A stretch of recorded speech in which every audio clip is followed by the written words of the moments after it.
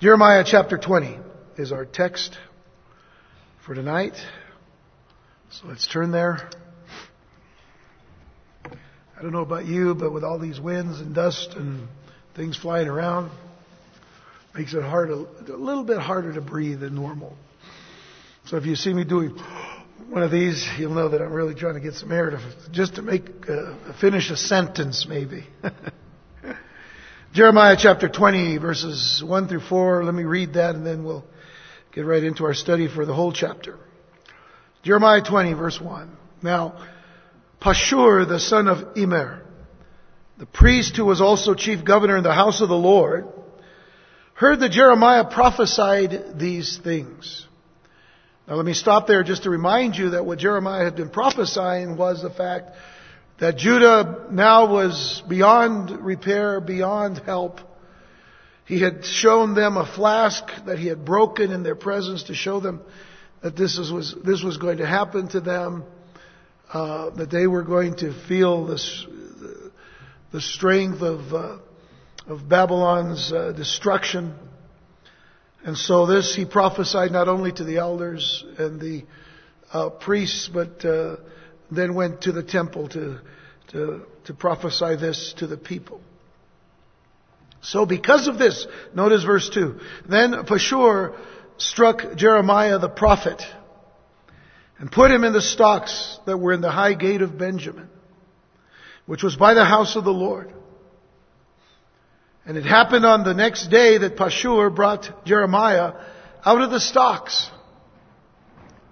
And then Jeremiah said to him, "The Lord has not called your name Pashur, but Magor-Misabib. For thus saith the Lord, behold, I will make you a terror to yourself and to all your friends. And they shall fall by the sword of their enemies, and your eyes shall see it. I will give all Judah into the hand of the king of Babylon, and he shall carry them captive to Babylon and slay them with a sword." Now here's the question. Or actually a question that you really have to think about. And I want you to think about it. Have you ever experienced a time in your life when you were confused and angry at God? And then, even if but for a short time, just stop believing in Him. You just stopped believing because you were angry at God. Think about it. Because I would have to say that at some point in time, most of us, if not all of us, have for some reason been angry at God. And have wanted to say to Him, you know, I'm tired of this. I'm checking out. You know, I've spoken to a lot of people who have expressed anger toward God over something, but very few ever say that they no longer believe He existed. Now, I have to say that I remember hearing Chuck Smith, Pastor Chuck from Costa Mesa, California, say in a teaching that he said for 4 hours he had become an atheist. For 4 hours. And that, I believe, over some unresolved issue between him and the Lord. It was just something that didn't happen the way he felt it needed to happen or something. And he said, you know, at that point in time, he went to the library and he said, I just didn't believe in God for 4 hours. And I think he went on to say that he just felt so silly at the end of that time because he realized, how can I not believe in God? And not believe that God has the best interest in mind for me. And the point is that there are times that we may think that the Lord has gone back on His word or a promise that we believe that He made to us, and our initial response is anger and then some sort of detachment from Him, you see. Aren't you glad? Aren't you glad for God's faithfulness? And aren't you glad for God's patience toward us in matters like these? I mean, I am so glad that God is patient when we act that way. I've said this before. If I was God, man, I'd wipe you out. Actually, I shouldn't put it in those terms. If I was God, I'd wipe me out. I think sometimes we get to that point. But God is faithful. And if He wasn't faithful to His Word, and if He wasn't patient with us, where would we be right now? Where would we be? I think of Deuteronomy 7 verse 9 where it says, therefore know that the Lord your God, He is God, the faithful God, you see. He's the faithful God who keeps covenant and mercy for 1,000 generations with those who love Him and keep His commandments. I'd say it's important to love Him and keep His commandments, don't you? If He's going to be faithful to us. In Hosea chapter 11 verse 12, it says, Ephraim has encircled me with lies, and the house of Israel with deceit, but Judah still walks with God, even with the Holy One who is faithful. I read that just to get to that last point where it says the Holy One who is faithful. God just says, I'm faithful to you. Psalm 36 verse 5, David says, your mercy, O Lord, is in the heavens, your faithfulness reaches to the clouds. Oh, to always remember how faithful God is. And then Lamentations 3 verses 22 and 23, through the Lord's mercies we're not consumed because His compassions fail not. They're new every morning. Great is your faithfulness. We get that great hymn, great is thy faithfulness, O God my Father. There is no shadow of turning with thee. Thou changest not, thy compassions they fail not. As thou hast been, thou forever will be. You see, Jeremiah believed in God. Jeremiah trusted in the Lord's faithfulness. He feared the Lord in reverence and awe.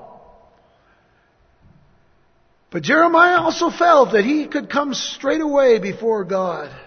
In other words, immediately before God, with his heart's deepest complaints.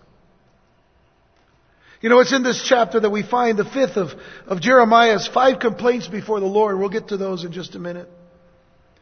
And it is in response to the beating and detaining that he received from the hand of the chief officer in charge of law and order in the temple. This guy we just read about named Pashur. It says there in verses 1 and 2, now Pashur, the son of Immer, the priest who was also chief governor in the house of the Lord, heard that Jeremiah prophesied these things. I mentioned what they were from the previous chapter. Then Pashur struck Jeremiah the prophet. Now let me just include to that thought that he may have struck him, and I believe that he probably struck him himself. But there's an understanding here that when they took him to the stocks, they also gave him 40 lashes as well. That was just the common practice, and we'll talk about that in a moment. But it says they put him in the stocks that were in the high gate of Benjamin, which was by the house of the Lord. So it is here that we see the response to Jeremiah's action sermon, the sermon that we talked about earlier, where he took a flask from the potter's house and before the priests and the elders and declared impending disaster on Judah for having forsaken their God and worshipped idols, performing all manner of abominable acts, finally crushing the flask as a sign of Judah being beyond repair. He then repeated the sermon in the temple before the people, so more people heard the sermon. And so Pashur, the chief security officer for the temple, arrested Jeremiah and had him beaten and scourged, according to Deuteronomy 25 verse 3. You know, it's interesting, when people don't want to believe God anymore, they'll only believe the things that they want. And this is what he believed. Well, according to the law, we ought to punish him. And according to Deuteronomy 25 verse 3, it says 40 blows he may give him, and no more, lest he should exceed this and beat him with many blows above these, and your brother be humiliated in your sight. He then had Jeremiah put in stocks at the northern part of the inner courtyard, where he could be seen by the population entering into the temple. So many people then would be able to see Jeremiah in these stocks. And from what I understand, the stocks that they had him in seemed to have put him in a position where he was doubled over, because his feet were in bonds and stocks and his hands were, and he was doubled over in a very funny position. Well, not funny, but funny, to us, kind of weird position. And this was all for humiliation. It was to humiliate him before the people. That was the intent of this officer upon God's prophet. And what we have here is the first recorded physical abuse of the prophet Jeremiah, with more abuse to follow. And he would have to realize that it was going to be coming even after this. I think there's a picture here for the church to take notice of. For a good amount of time, we get the opportunity to tell people about Jesus Christ, to go out into all the world and you know, this church as well as many Calvary chapels and many other churches as well, gone all around the world to take the Word of God to many different people. And sometimes people are friendly and sometimes they're not, but they've never challenged us to the point of putting our lives in great jeopardy. And yet, to this day, from the day that the church was born to this day, people have died for their faith in Jesus Christ. But because of the days and times in which we live, things are getting worse and worse, harder and harder, more difficult for believers in Jesus Christ anywhere in the world, even in our country, to be able to stand for the truth of the gospel of Jesus Christ. So as Jeremiah's ministry continued to grow, even though he had the blessing of God, he was going to face troubles and trials. And this is part of the dilemma that Jeremiah finds himself in here. So you'll notice in verses 3 through 6, it says, and it happened on the next day that Pashur brought Jeremiah out of the stocks. Notice the next day. He was only in stocks one day. And then Jeremiah said to him, the Lord has not called your name Pashur, but Magor Misabib. For this saith the Lord, behold, I will make you a terror to yourself and to all your friends, and they shall fall by the sword of their enemies, and your eye shall see it. I will give all Judah into the hand of the king of Babylon, and he shall carry them captive to Babylon and slay them with a sword. Moreover, I will deliver all the wealth of the city, all its produce, and all its precious things. All the treasures of the king of Judah I will give into the hand of their enemies, who will plunder them, seize them, and carry them to Babylon. And you, Pashur, and all who dwell in your house shall go into captivity. You shall go to Babylon, and there you shall die, and be buried there, you and all your friends, to whom you have prophesied lies. So he's saying to Pashur, your name isn't Pashur anymore as far as God is concerned. He has named you this name Magor Misabib, which literally means terror on every side. He has become a terror on every side by what he did to the prophet, but in effect what he did in lying to the people with false prophecies. One of many false prophets, as we know. The other thing to note is here in all of what Jeremiah was saying to Pashur is that he says, you're going to go to Babylon, you're going to die there. Which was actually going to be a humiliation upon himself and upon his family, because it was a shame to die anywhere outside of Israel and not be buried in Israel. Not be buried in your homeland. To be buried in captivity was a shame. So Jeremiah's confinement, as I said, only lasted one day. Pashur probably thinking that he had certainly silenced the prophet for good. They beat him, put him in stocks, said, this ought to be enough. Learn your lesson. But to his dismay, the prophet confronts the security chief with a message of judgment specifically for him. The Lord has a new name for you, Pashur. No longer are you Pashur, you are now this Magor Misabib, terror on every side. And as he had been a terror to Jeremiah, so Pashur and his family and friends would be surrounded by terror. Judgment would soon fall upon them, for the Lord was raising up Babylon to carry out his judgment against Judah. And because Pashur refused to heed God's message, he would see the outpouring of God's judgment. Now this wasn't going to happen simply because he had beaten Jeremiah. Jeremiah knew that, so it wasn't as if he was saying this vengefully. Most importantly, this judgment would come upon Pashur because he prophesied lies to the people, as it says in verse 6. Now Warren Wiersbe writes this. He says they'd been preaching lies in the name of the God of truth, and have been encouraging idolatry in the temple of the holy God. So why not live in a land of lies and idols and eventually be buried there? They'd be right at home. They'd be right at home. And Pashur would certainly not pass the test of a prophet. If indeed he was prophesying lies, then this would fit in Pashur's life. Deuteronomy 18 verses 21 and 22. And if you say in your heart, how shall we know the word which the Lord has not spoken? When a prophet speaks in the name of the Lord, if the thing does not happen or come to pass, that is a thing which the Lord has not spoken. The prophet has spoken it presumptuously, you shall not be afraid of him.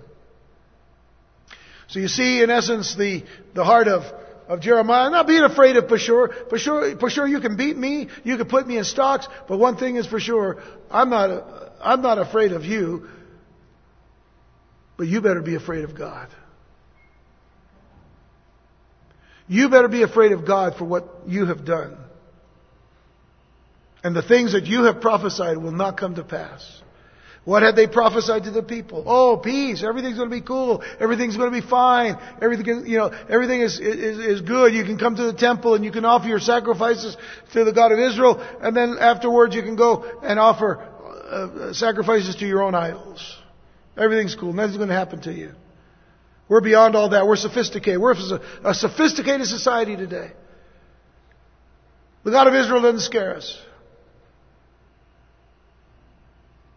That's what people are saying about the God who created the heavens and the earth today. We're not afraid of you anymore, God. You see all these atheists going around today and preaching all of their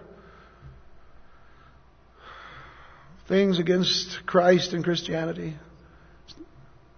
None of them ever take a stand against Islam, only Christianity. They know that if they try to do Islam, they'll probably end up dead. But that's the nature of Islam. The nature of Christ is to preach life, and life in Jesus Christ. But that's what people are saying today, going around, you can do whatever you want. If you want to go to church, go to church, but you can go to church, you can believe in evolution, you can go to church, you can believe in this, you can go to church, believe in abortion. It's okay. So that's the thinking of the times in which we live. But what happens to them? By the way, going back to verse 4 for just a moment. This is the first time that Jeremiah names the king of Babylon as the coming invader.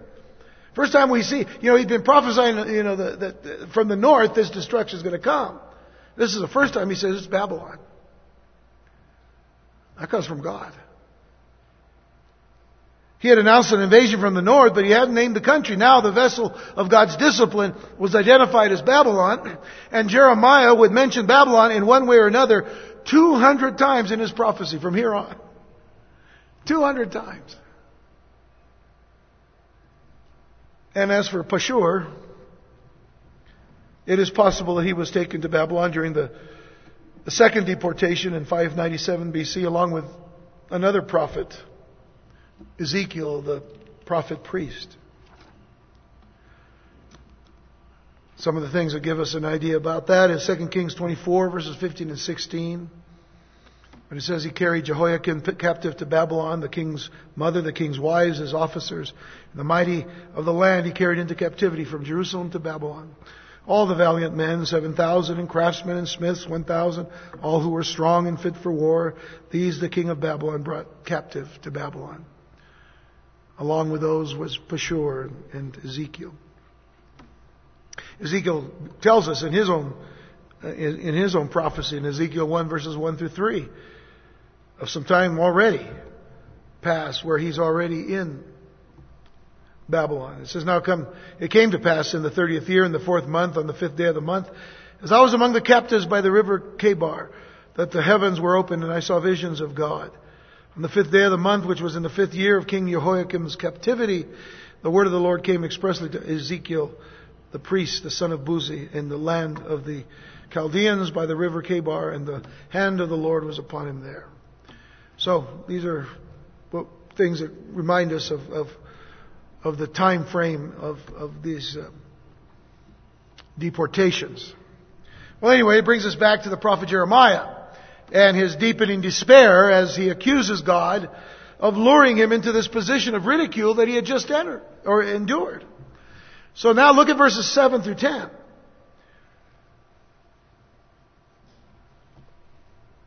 Now, you would consider this a prayer. But listen. He says, "Oh Lord, you induced me." Induced, persuaded, seduced. It's kind of the understanding of this Hebrew word. Lord, you induced me and I was persuaded. You're stronger than I and have prevailed. Literally, you overpowered me, Lord. I'm in derision daily. In other words, I'm in the midst of ridicule, scorn toward me every day. Everyone mocks me. For when I spoke, I cried out. I shouted violence and plunder. Because the word of the Lord was made to me a reproach and a derision daily. Then I said, I will not make mention of him, nor speak any more in his name. I said Chuck became an atheist for 4 hours. Jeremiah said he wouldn't mention God's name. But even before 4 seconds would pass, he says, but his word was in my heart, like a burning fire shut up in my bones. I was weary of holding it back, and I could not. For I heard many mocking, fear on every side. What's that word? Magor misabib. Fear on every side. Play on words here. The name of Pashur. I heard many mocking, fear on every side. Report, they say, and we will report it. All my acquaintances watch for my stumbling, saying, perhaps he can be induced. Then we will prevail against him, and we will take our revenge on him. You know, to doubt inquisitively is not always a sin. You have a little bit of doubt and you want to kind of examine things out, you know. Some doubt is sin, of course. Most doubt is sin. But a continuous lack of faith and trust in the Lord is one of the worst spiritual weaknesses a person of faith can have, if you're called a person of faith. A lack of faith. You say, oh, well, I'm a person of faith. I believe. Well, do you believe? No. Well, that's a contradiction, isn't it? When a person who is sincerely trying to follow God's will meets up with all kinds of reverses and renunciations, rejections and repudiations, resentment will come early and often. And this is what happened to Jeremiah. And we can certainly sympathize with him. You know why we can sympathize with him? Because God called him to an impossible task. You're to preach this message to these people, they're not going to listen. That's pretty much what he told him. You're going to go and give this message, you're going to tell them exactly what's going to happen. You'll even tell them that if they repent, I'll bless them, but it ain't going to happen. He was given an impossible task. Go back to Jeremiah chapter 1 for just a moment. And look at verse 16 where it says, I will utter my judgments against them concerning all their wickedness. This is God speaking to Jeremiah. I will utter my judgments against them concerning all their wickedness because they have forsaken me, burned incense to other gods, worshipped the works of their own hands. Therefore prepare yourself and arise and speak to them all that I command you. But then he says to him, do not be dismayed before their faces, lest I dismay you before them. For behold, I have made you this day a fortified city, and an iron pillar, and bronze walls against the whole land, against the kings of Judah, against his princes, against his priests, against the people of the land. They will fight against you. Notice, God's not holding anything back from him. God's not deceiving him in any way. He says they will fight against you, but they shall not prevail against you. Folks, if you get into some kind of fight, even though you have the promise of winning, it's still going to hurt. It's still going to cause some problems and some pains and some afflictions. Don't you think? God may tell you, listen, you're going to prevail, but you are going to be in a fight. Not once did God ever tell us as Christians coming to the Lord is going to be so good and so wonderful. You're never going to be hurting. You're never going to be going through any problems. You're going to have everything you want, everything you need, everything. Even if you don't want, you're going to get it. I never said that.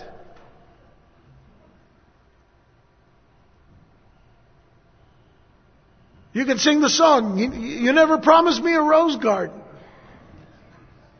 That's one of Serge's favorite songs. Just kidding.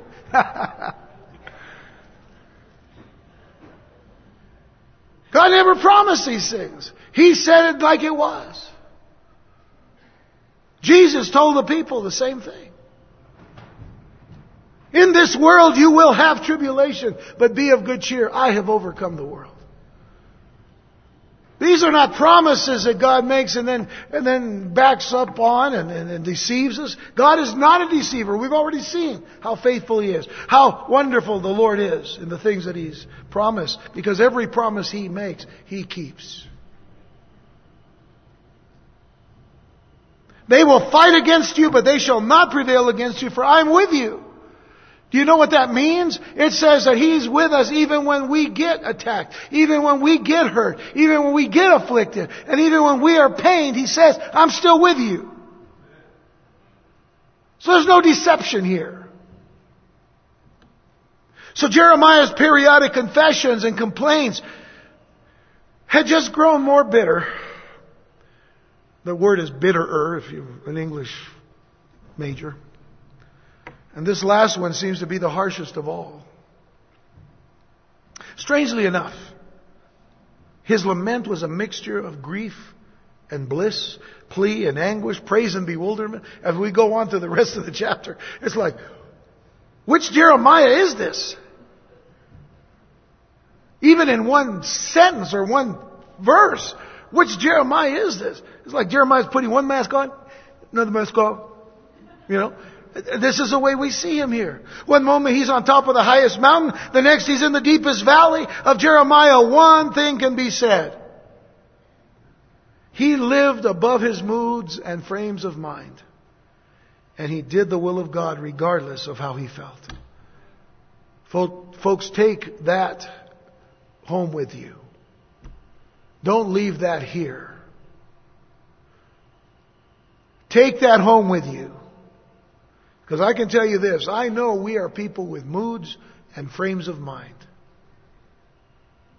We all have them. But of Jeremiah, one thing can be said. He lived above his moods and frames of mind, and he did the will of God regardless of how he felt. I've used this illustration before. When we talk about, having to deal with our children, and there was one teaching that Jesus himself, talked about, where, we might on the inside feel one way, but on the outside, we do another thing. And there's one person who'll say, he's doing the right thing, but inside he's not. On the outside, the person's doing something that, he doesn't, may not seem right, but on the inside, he wants to do what's right. And that's kind of where Jeremiah's at.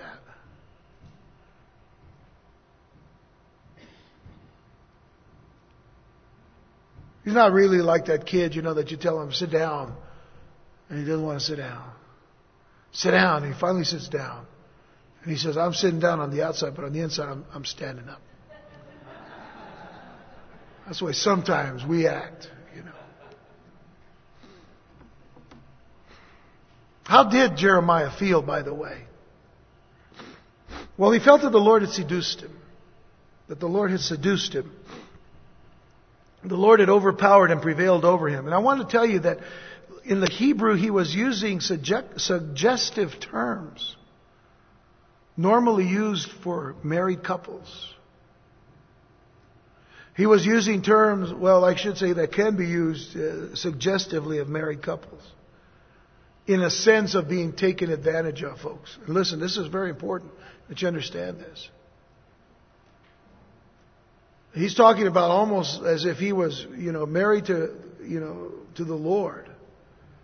And being, treating the Lord in his thinking as somebody who was only taking advantage of him.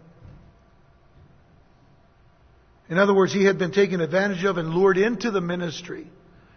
This is what he's thinking, that he's taken advantage of, lured into the ministry like a helpless maiden taken advantage of by a deceptive lover. Are you getting the picture now?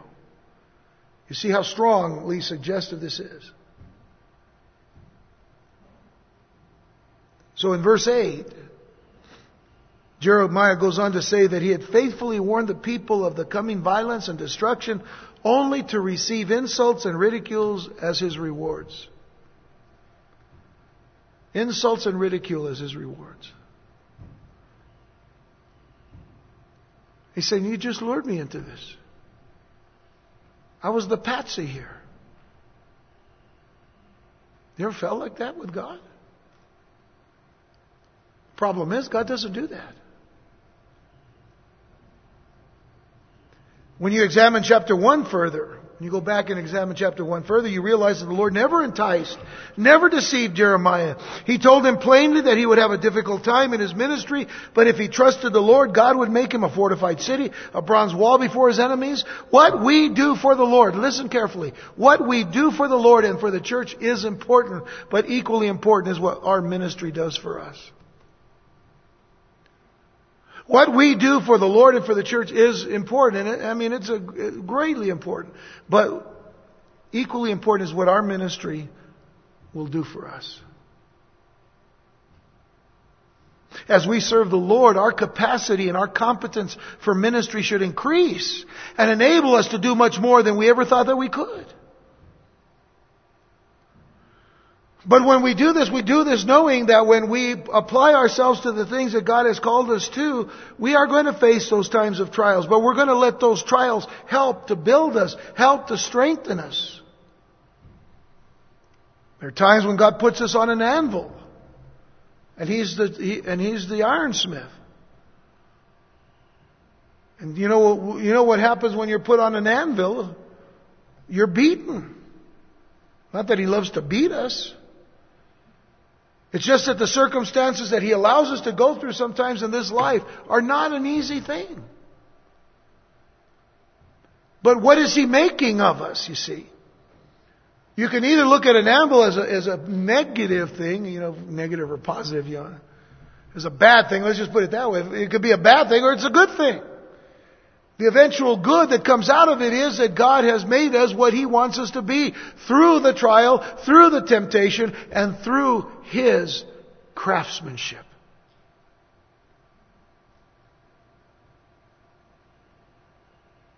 For we know that God works all things for good to those who love Him and are called according to His purpose. All things work together for good. We know that. Paul even states that in that verse, Romans 8:28. For we know that all things work together for good. He puts us in the fire. Heats it up. But the fire hurts, yes. But what happens when He pulls us out? He starts to beat us. He starts to make something out of us. Eventually, when He finally crafts us the way He wants us to be, we become a vessel. A shiny, beautiful, strong vessel for the Lord's hand. The potter and the clay illustration that we've seen in the last few weeks. We saw it vividly when Michael Roselle was here. Just another illustration, you see. Paul said it to Timothy in 1 Timothy 1 verses 12 through 15. And I thank Christ Jesus our Lord who has enabled me. See, the enabling comes from Him. I've said this before. God doesn't call the qualified, He qualifies the called. I thank Christ Jesus our Lord who has enabled me because He counted me faithful, putting me into the ministry. Although I was formerly a blasphemer, a persecutor, and an insolent man, but I obtained mercy because I did it ignorantly in unbelief, and the grace of our Lord was exceedingly abundant, with faith and love which are in Christ Jesus. This is a faithful saying and worthy of all acceptance, that Christ Jesus came into the world to save sinners, of whom I'm chief. What he's saying with that statement is, listen, I'm the chief of sinners, but not that I love to sin. I'm the chief of sinners because I have come to realize that God takes sinners and makes us what He wants us to be so that we can be enabled to do the things that will honor Him. Even as sinners. So you have to understand, when He says I'm the chief of sinners, it doesn't mean that, hey, I want to be first in line to be a sinner. He's been taken from the worst of the worst to be the best of the best. How? Because He surrendered His life to Jesus Christ. In Philippians 4:13, Paul said, I can do all things through Christ who strengthens me. I can do all things through Christ. By the way, that also includes going through trials and struggles. Going through abuses as well as abounding. So despite Jeremiah's discouragement, he knew that he could not deny or run from God's call and mission. He knew that even if he left the ministry, he would still be compelled to proclaim God's Word. God's Word burned in his heart like a fire that consumed his bones, his entire being. And I believe that there is some sense that every believer in Jesus Christ needs to be at that place where the Word of God is burning in our hearts. And it won't go away. Because it's a part of us. You see, God's Word had become a part of Jeremiah. He couldn't separate himself from it. God's Word is definitely a part of Pastor Chuck's life. He couldn't get away from it even for 4 hours. Burned in his mind, burned in his heart. Even though he tried to be an atheist for 4 hours. You understand? The Word of God burns in us. It's a fire. He couldn't hide away the Word of God in his heart and mind and keep it only for himself. He could never stop sharing it with others. It was like this consuming fire in Jeremiah's heart and bones. Unless the Word was unleashed, the prophet would perish. Unless God's Word and work in us is being unleashed, we're just going to perish. What good are we if we aren't taking God's Word out as God has called us to take it and use it for His glory and honor? Whether it be for great things in the world or even in our own homes, or even where we live, or even where we work. It could be just that one person that needs to hear the gospel of Jesus Christ. That one person that God puts in our life.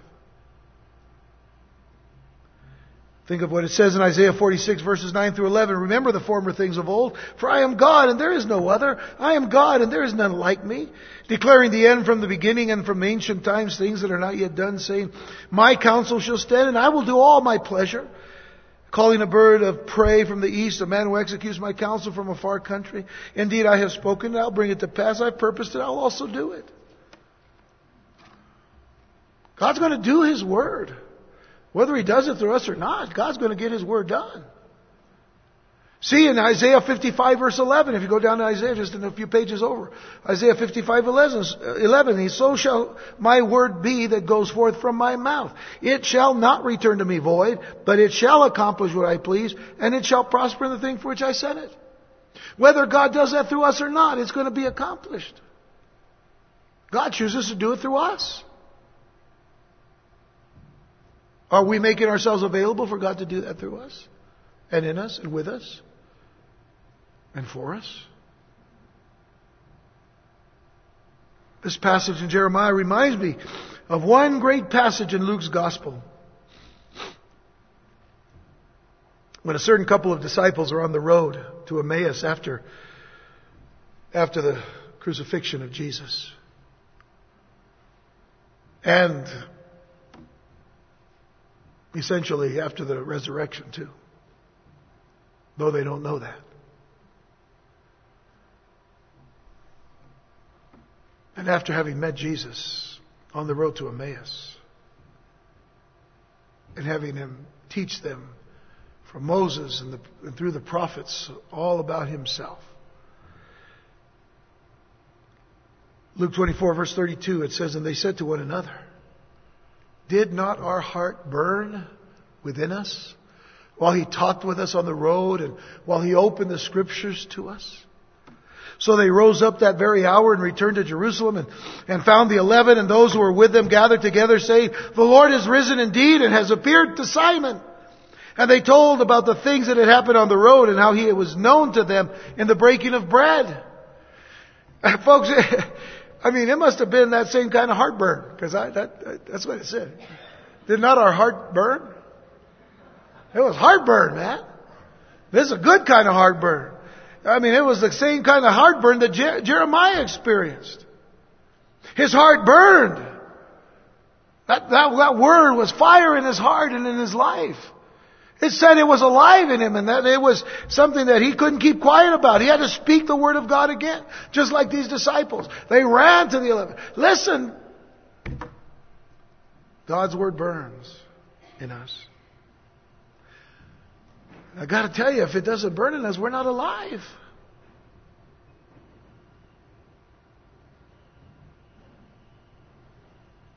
We can't play Christianity. We can't play with God's word. It's fire. It's life. It's passion. With the matter of his call settled now, Jeremiah looked to the enemies around him.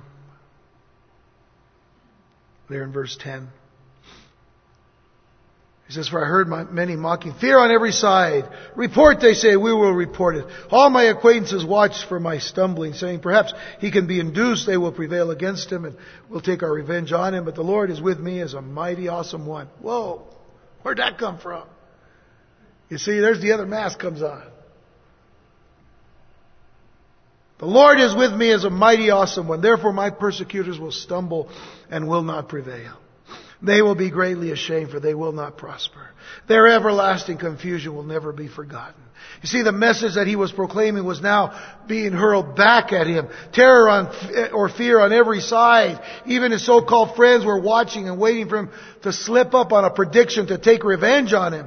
But Jeremiah continued to pray and seek the face of the Lord. He expressed his trust in God, and he called on God to avenge him, verse 11.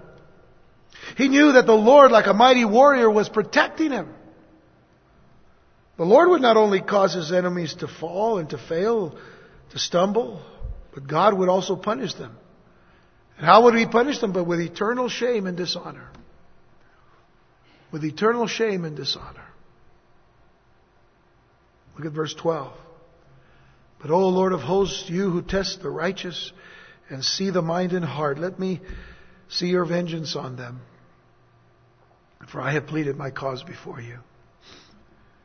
Jeremiah wanted to observe the humiliation of his critics. And aren't you glad that the Lord knows the hearts and minds of all men? I mean, he always knows who is right and who is wrong. God always knows. Some may try to fool us. Some may try to deceive us. But if we have the Spirit of God and the discernment that comes to the Spirit of God, and if we have the mind of Christ, we can discern what is good and what is evil. We can discern what is right and what is wrong. But God ultimately knows every heart. So in verse 13, what does Jeremiah do? He says, "Sing to the Lord! Praise the Lord!" Which Jeremiah is this? "Sing to the Lord, praise the Lord, for he has delivered the life of the poor from the hand of evildoers. Cursed," now notice this, "cursed be the day in which I was born."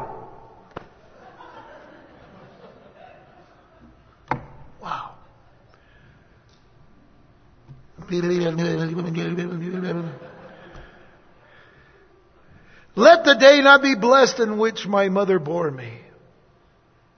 In other words, curse my birthday, Lord. Let the man be cursed who brought news to my father, saying, a male child has been born to you. It's like the doctor coming out of the delivery room and going up to the dad. You have a son. You're cursed, Yeah. It's crazy, isn't it?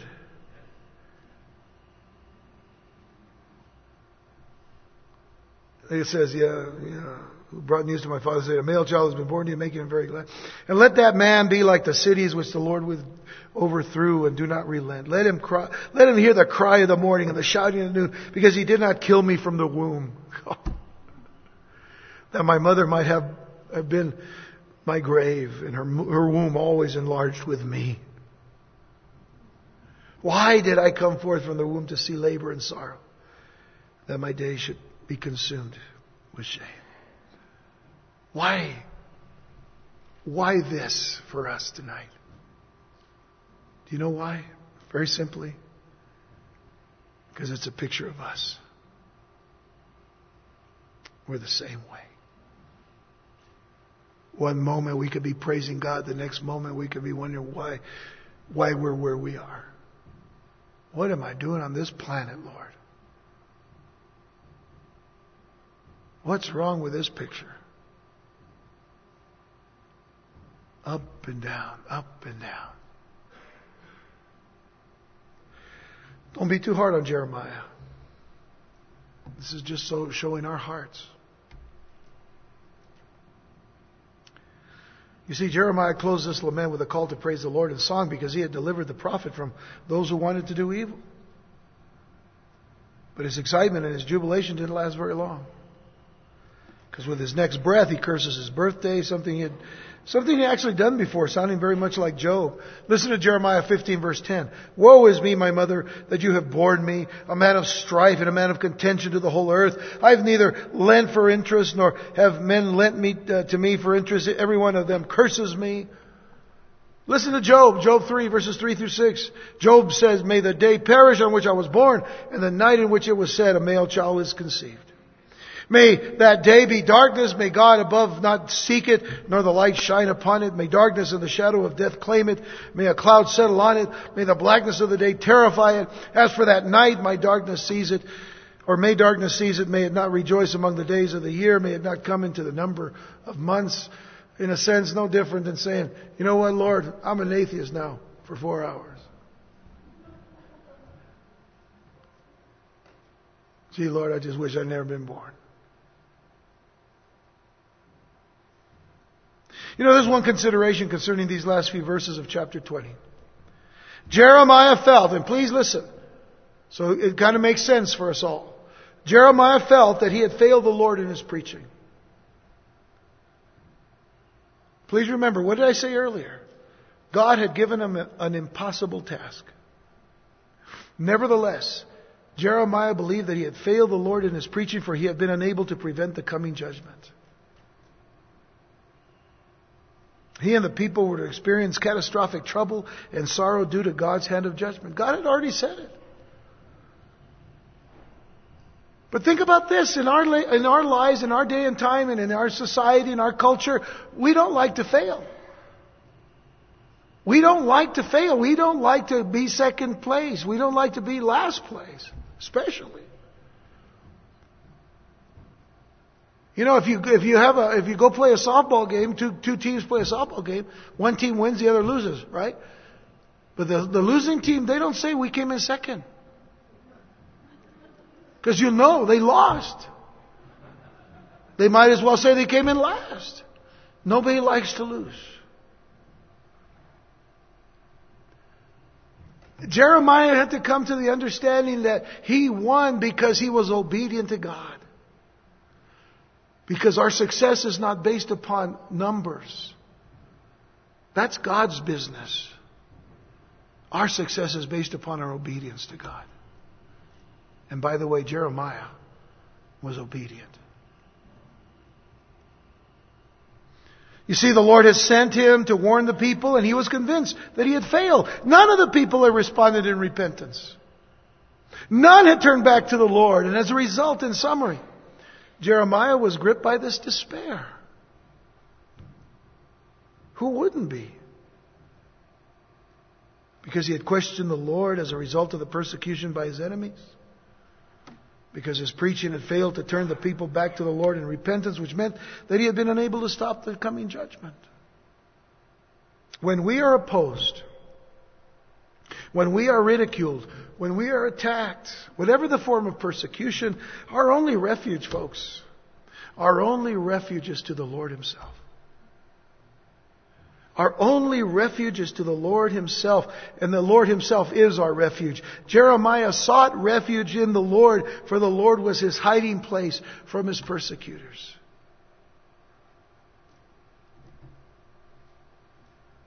But even in that refuge, think about this, even in that refuge, even when we come to church, even when we may be amongst believers and just in the love of Christ and sensing the presence of the Holy Spirit, sometimes inside we're saying, oh, woe is me. Woe is me.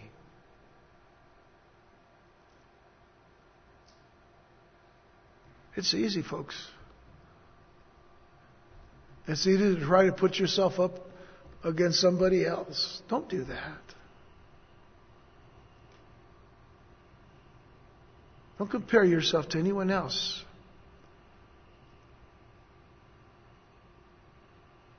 God has blessed you, loves you, cares for you, blessed you with things that you need, given you gifts to serve him in and with. Take those and use them for his glory. And remember that whenever you begin to sense this burden about yourself, because it becomes a selfish thing, doesn't it? When you begin to take this burden and you begin to experience it yourself, you know what? Take it to the Lord. He's our refuge. Deuteronomy 33 verse 27 says, the eternal God is our refuge. And underneath are the everlasting arms. He will thrust out the enemy before you and will say, destroy.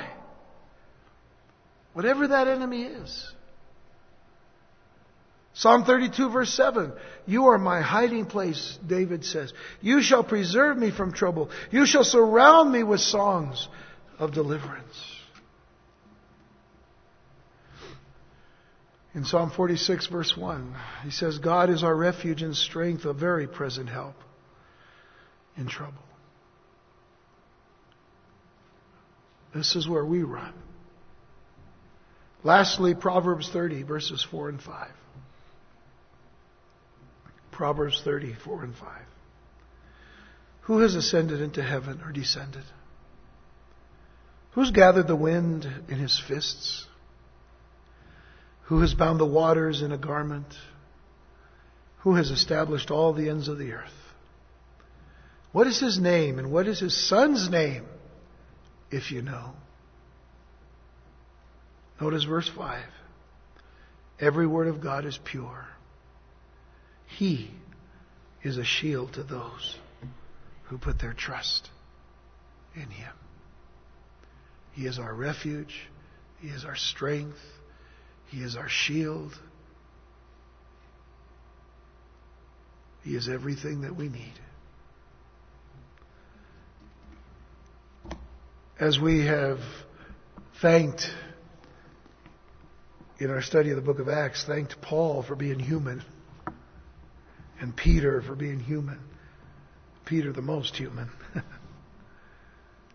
We can thank in the Old Testament Jeremiah for just being human and for teaching us with his very vocal heart that even if we have a problem, we could take it to God. You see, Jeremiah wasn't taking all of these problems to somebody else and to Oprah or to Dr. Phil.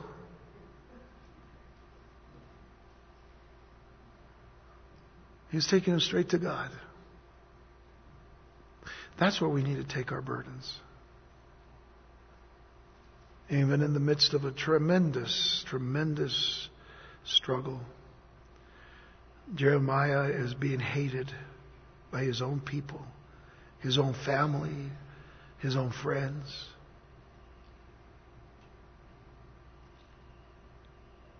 And his only friend right now is the best friend to ever have. And that's the Lord.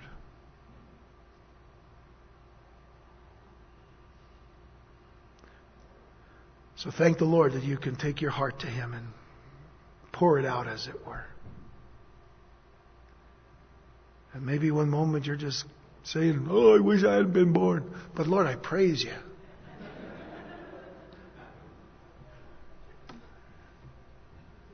I just praise you. And we'll work it out. Whether we go to the library or not. Or Starbucks. Or 7-Eleven. I think sometimes the coffee's better. Go to the Lord first. And always. Let's pray.